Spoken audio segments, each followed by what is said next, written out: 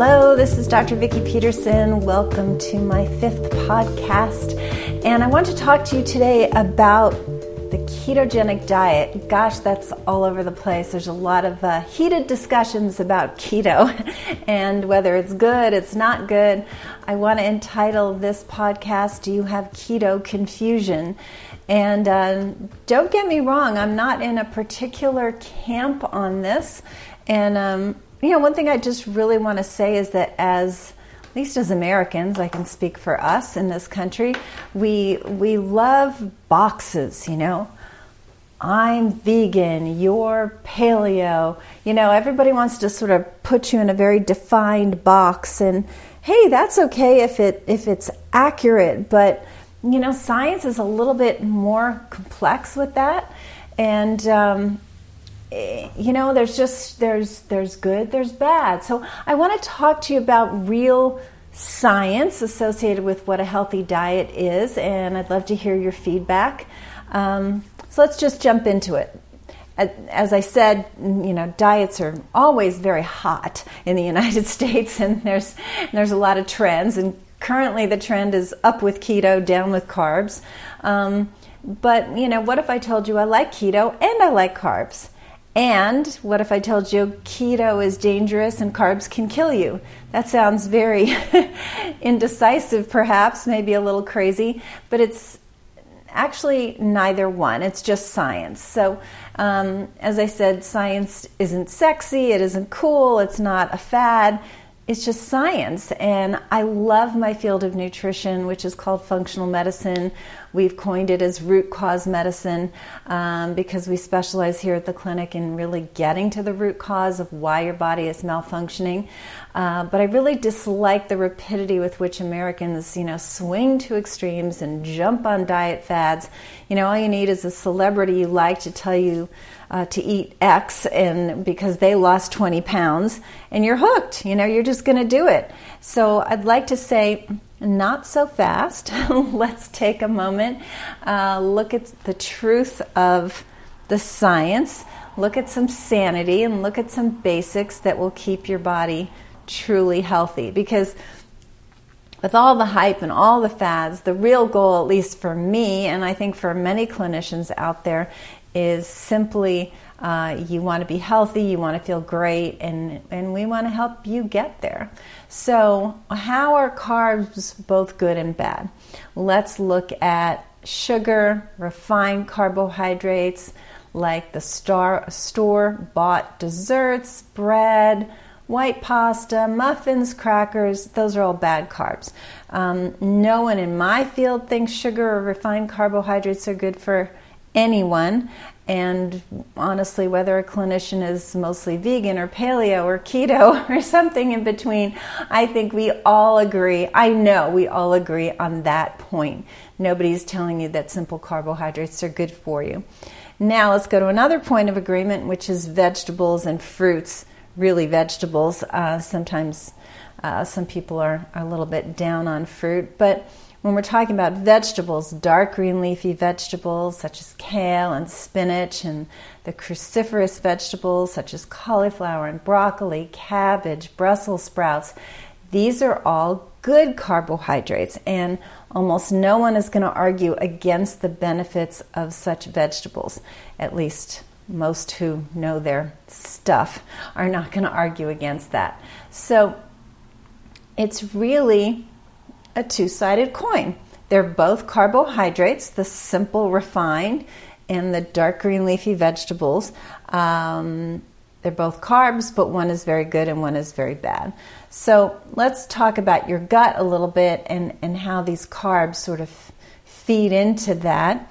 There's a newish word on the scene, which is called your microbiome, and basically that's looking at your gut bacteria.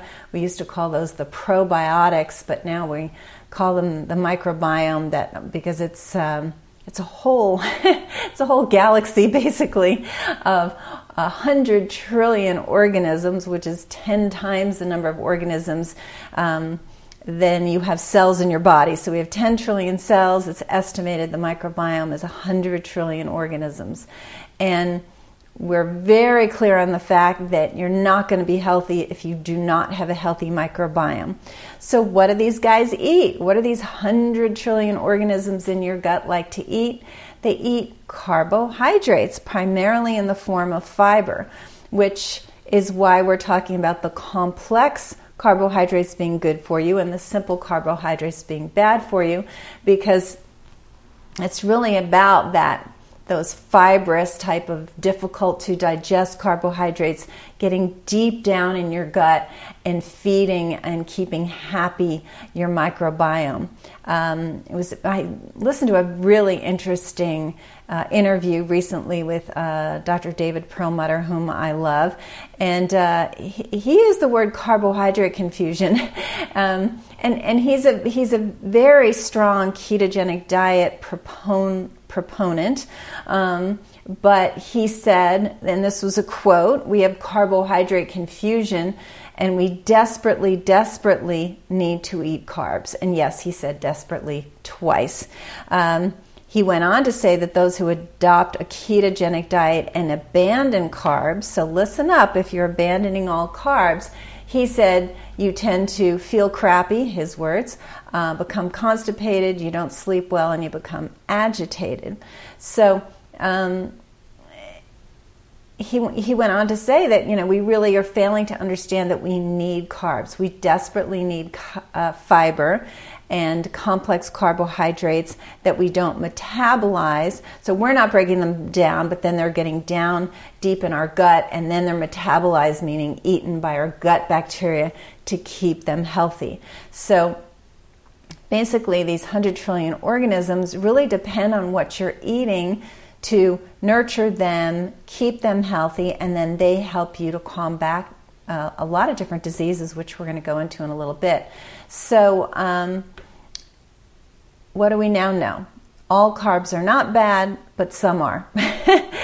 So some people have gone to an extreme. I don't know if you've heard of it, the carnivore diet. Please, please, please don't do that. They're eating only and exclusively meat. And, it's honestly a testament to the human body and how strong it is that you can do the craziest things for a short period of time and seem to do fine. But long term, that's a very dangerous approach. So we need high fiber, we need good fat, and not a lot of protein. This is another thing Dr. Perlmutter said. He noted that Dr. Campbell, who wrote the China study, correlated red meat and colorectal cancer, which is one of the most common cancers we suffer from in the U.S. And he said red meat is one of the most dangerous foods on the planet. I don't disagree. Occasional red meat, very occasional, provided it's grass-fed, not the end of the world, but occasional is like twice a month kind of thing. But basically, the more plant-based your diet is, the better off you'll be. Once again, this was Dr. Perlmutter.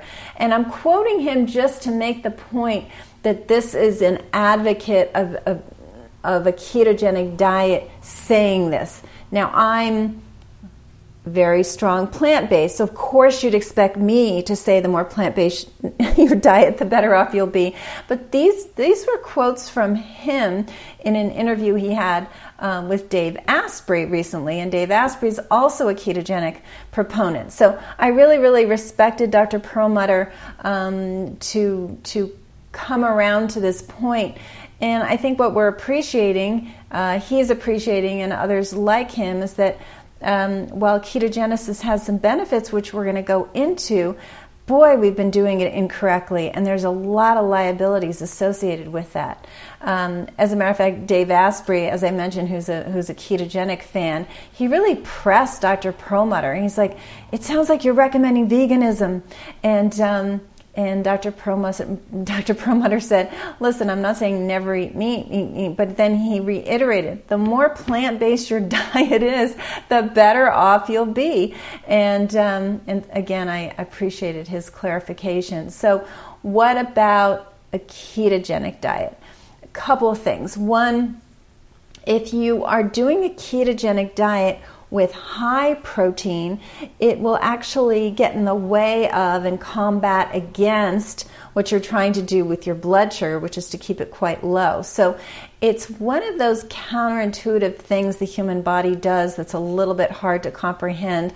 I mentioned this in a YouTube video, and so many people said, "Are you crazy?"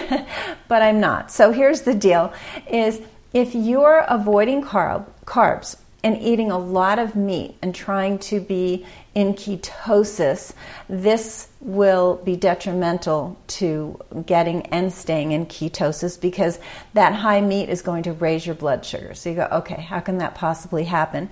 What happens is, as you have increased amino acids from these high amounts of protein you're eating, what happens is the body does an interesting thing because of its need for carbohydrates. It can take those amino acids and reassemble them in your liver. And the process is called, it's a long word, but we'll break it down. So it's called gluconeogenesis. So glucose, just glucose, that's blood sugar. Neo is new, so newly happening, and genesis, right? So it's being generated, it's forming. So you're forming new glucose by your liver. It's what's doing it because you're eating a high protein diet. So once again, there's a difference between getting into ketosis and eating a lot of meat, which again, that's a bit of a disconnect that's been happening. So you can actually sabotage your ability to keep your blood sugar low by eating high animal protein. So hopefully that makes sense. And then there's really a lot of risks we know about with a high animal protein diet. So again, warning, if you're even remotely considering a carnivore diet, please listen up. So the high animal protein diet stimulates a pathway. It's called the mTOR pathway. It's a little m. What am I trying to say? Not capitalized M, and then TOR is all capitalized, so mTOR. But basically, and you can go to my website, rootcausemedical.com, and look at a blog on longevity, and I really go into the details on this. But basically, what we know is that the high animal protein stimulates this pathway, which basically causes growth, very often of cancer cells, so inappropriate growth. Growth is appropriate when you're young and the body is literally growing in height and size. But by the time we've gone through puberty and we're done growing, then pathways that stimulate growth are dangerous, and they specifically tend to move us toward cancer. This pathway also speeds you along the highway of aging. So they talk about it just sort of, pedal to the metal, getting older faster, which nobody wants to do. That correlates with premature cell death and mitochondria failure, or your cell energy. So a lot of negatives associated with this mTOR pathway. Now, okay, so let's get back to ketosis for a second. I like a daily and then bi-monthly or quarterly, I'll specify in a second. Let's talk about the daily ketosis that we recommend here at the clinic. So we recommend you get into a ketogenic state daily, and you do that in the form of a 12-hour fast. Now, most of that time you're sleeping, which makes it pretty easy to not eat. But if you ate dinner at 8 or 9 and you don't have breakfast till 8 or 9, great. You just did your 12 hours. Now I know you're thinking about, well, what about those people who do 14 and 16 and 18 hours of intermittent fasting? I've heard that's really helpful. It's just not being validated by research. So there's an author, Dr. Longo. He authored The Longevity Diet. Amazing man, extensive. All he does is research. So he came in second for the Nobel Prize for Medicine in 2017 for his work on longevity. And he warns against fasting more than 12 to 13 hours a day maximum. He's found in his research that skipping breakfast, meaning, going that longer period of time, is associated with a couple of things you don't want. One is a higher risk for gallbladder disease, so you'd need your gallbladder removed. Also associated with heart disease, which is our number one killer, and overall a shorter lifespan. So these are his findings in going beyond 12, as I said, hours a day. So that's been good enough for us right now. And, we're always learning new things, and we'll see what robust research will say, not just, a study, but at the moment, that's what we're supporting. Now, there's another form of ketosis that we recommend, and that is a 5-day fasting mimicking diet. So you're not fully fasting for 5 days.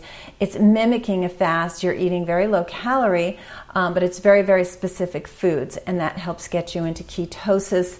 And then also that ketosis state is followed by autophagy, which basically auto is self, phagy is eating. So the word autophagy means self-eating, which sounds a little disgusting maybe, but what you're eating of yourself is dead and damaged cells, and you're purging damaged parts of your cells and organs. So autophagy is a very healthy, longevity promoting type of action that your body gets into that phase of autophagy after getting into a ketogenic state, having done calorie restriction. So these are the positives of ketogenesis.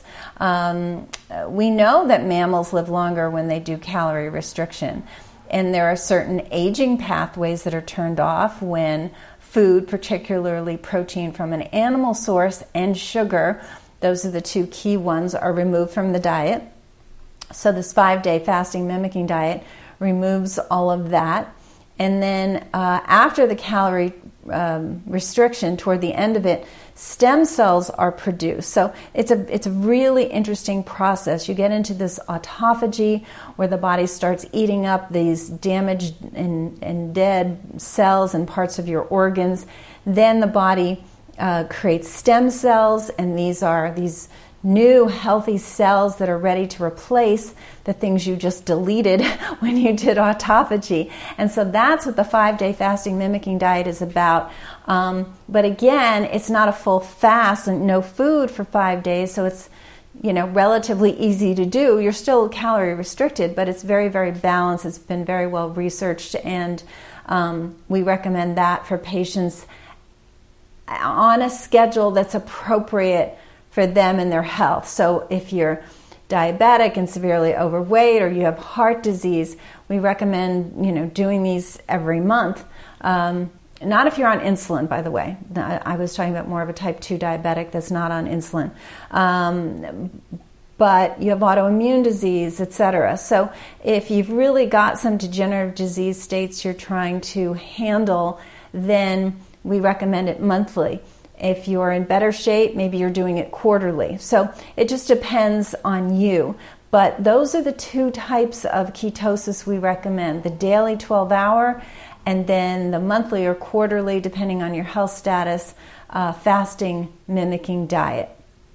So hopefully that makes sense and answers the question about how carbs can be good, carbs can be bad, ketosis can be good, ketosis can be bad. It really just depends on whether you're doing it properly or not. Some basic recommendations that, as I said, I think most people from most camps would agree upon is we have to really cut down, if not out, the simple carbs.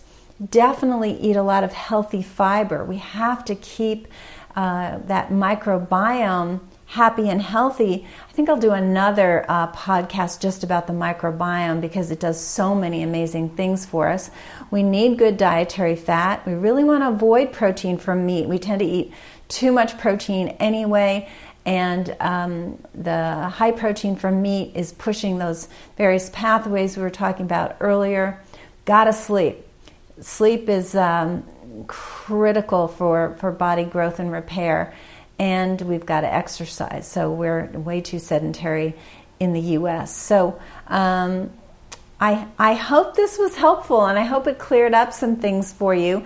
There's definitely some blogs on the site, Root Cause Medical, if you like to read, in addition to listen. I know so many of us don't have the time for reading, but I really do hope that this sheds some light on this current fad and craze of the ketogenic diet that people are jumping on. And there's these products in stores and pork rinds and these crazy high animal protein products that just because they have 0 carbs, someone says, oh, that's fine. As long as I'm avoiding carbs, I'm fine.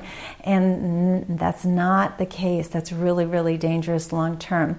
So if you're needing some assistance in your health, that is the only reason I do what I do, is to help more people get healthy. That's what I delight in, as does my team here at Root Cause Medical.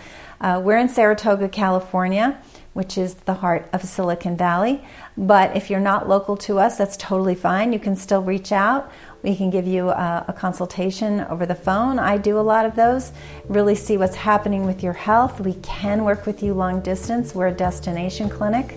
So give me a call and let me know what other information you want to hear in future podcasts. So my number here at the clinic is 408-733-0400. I'll talk to you soon.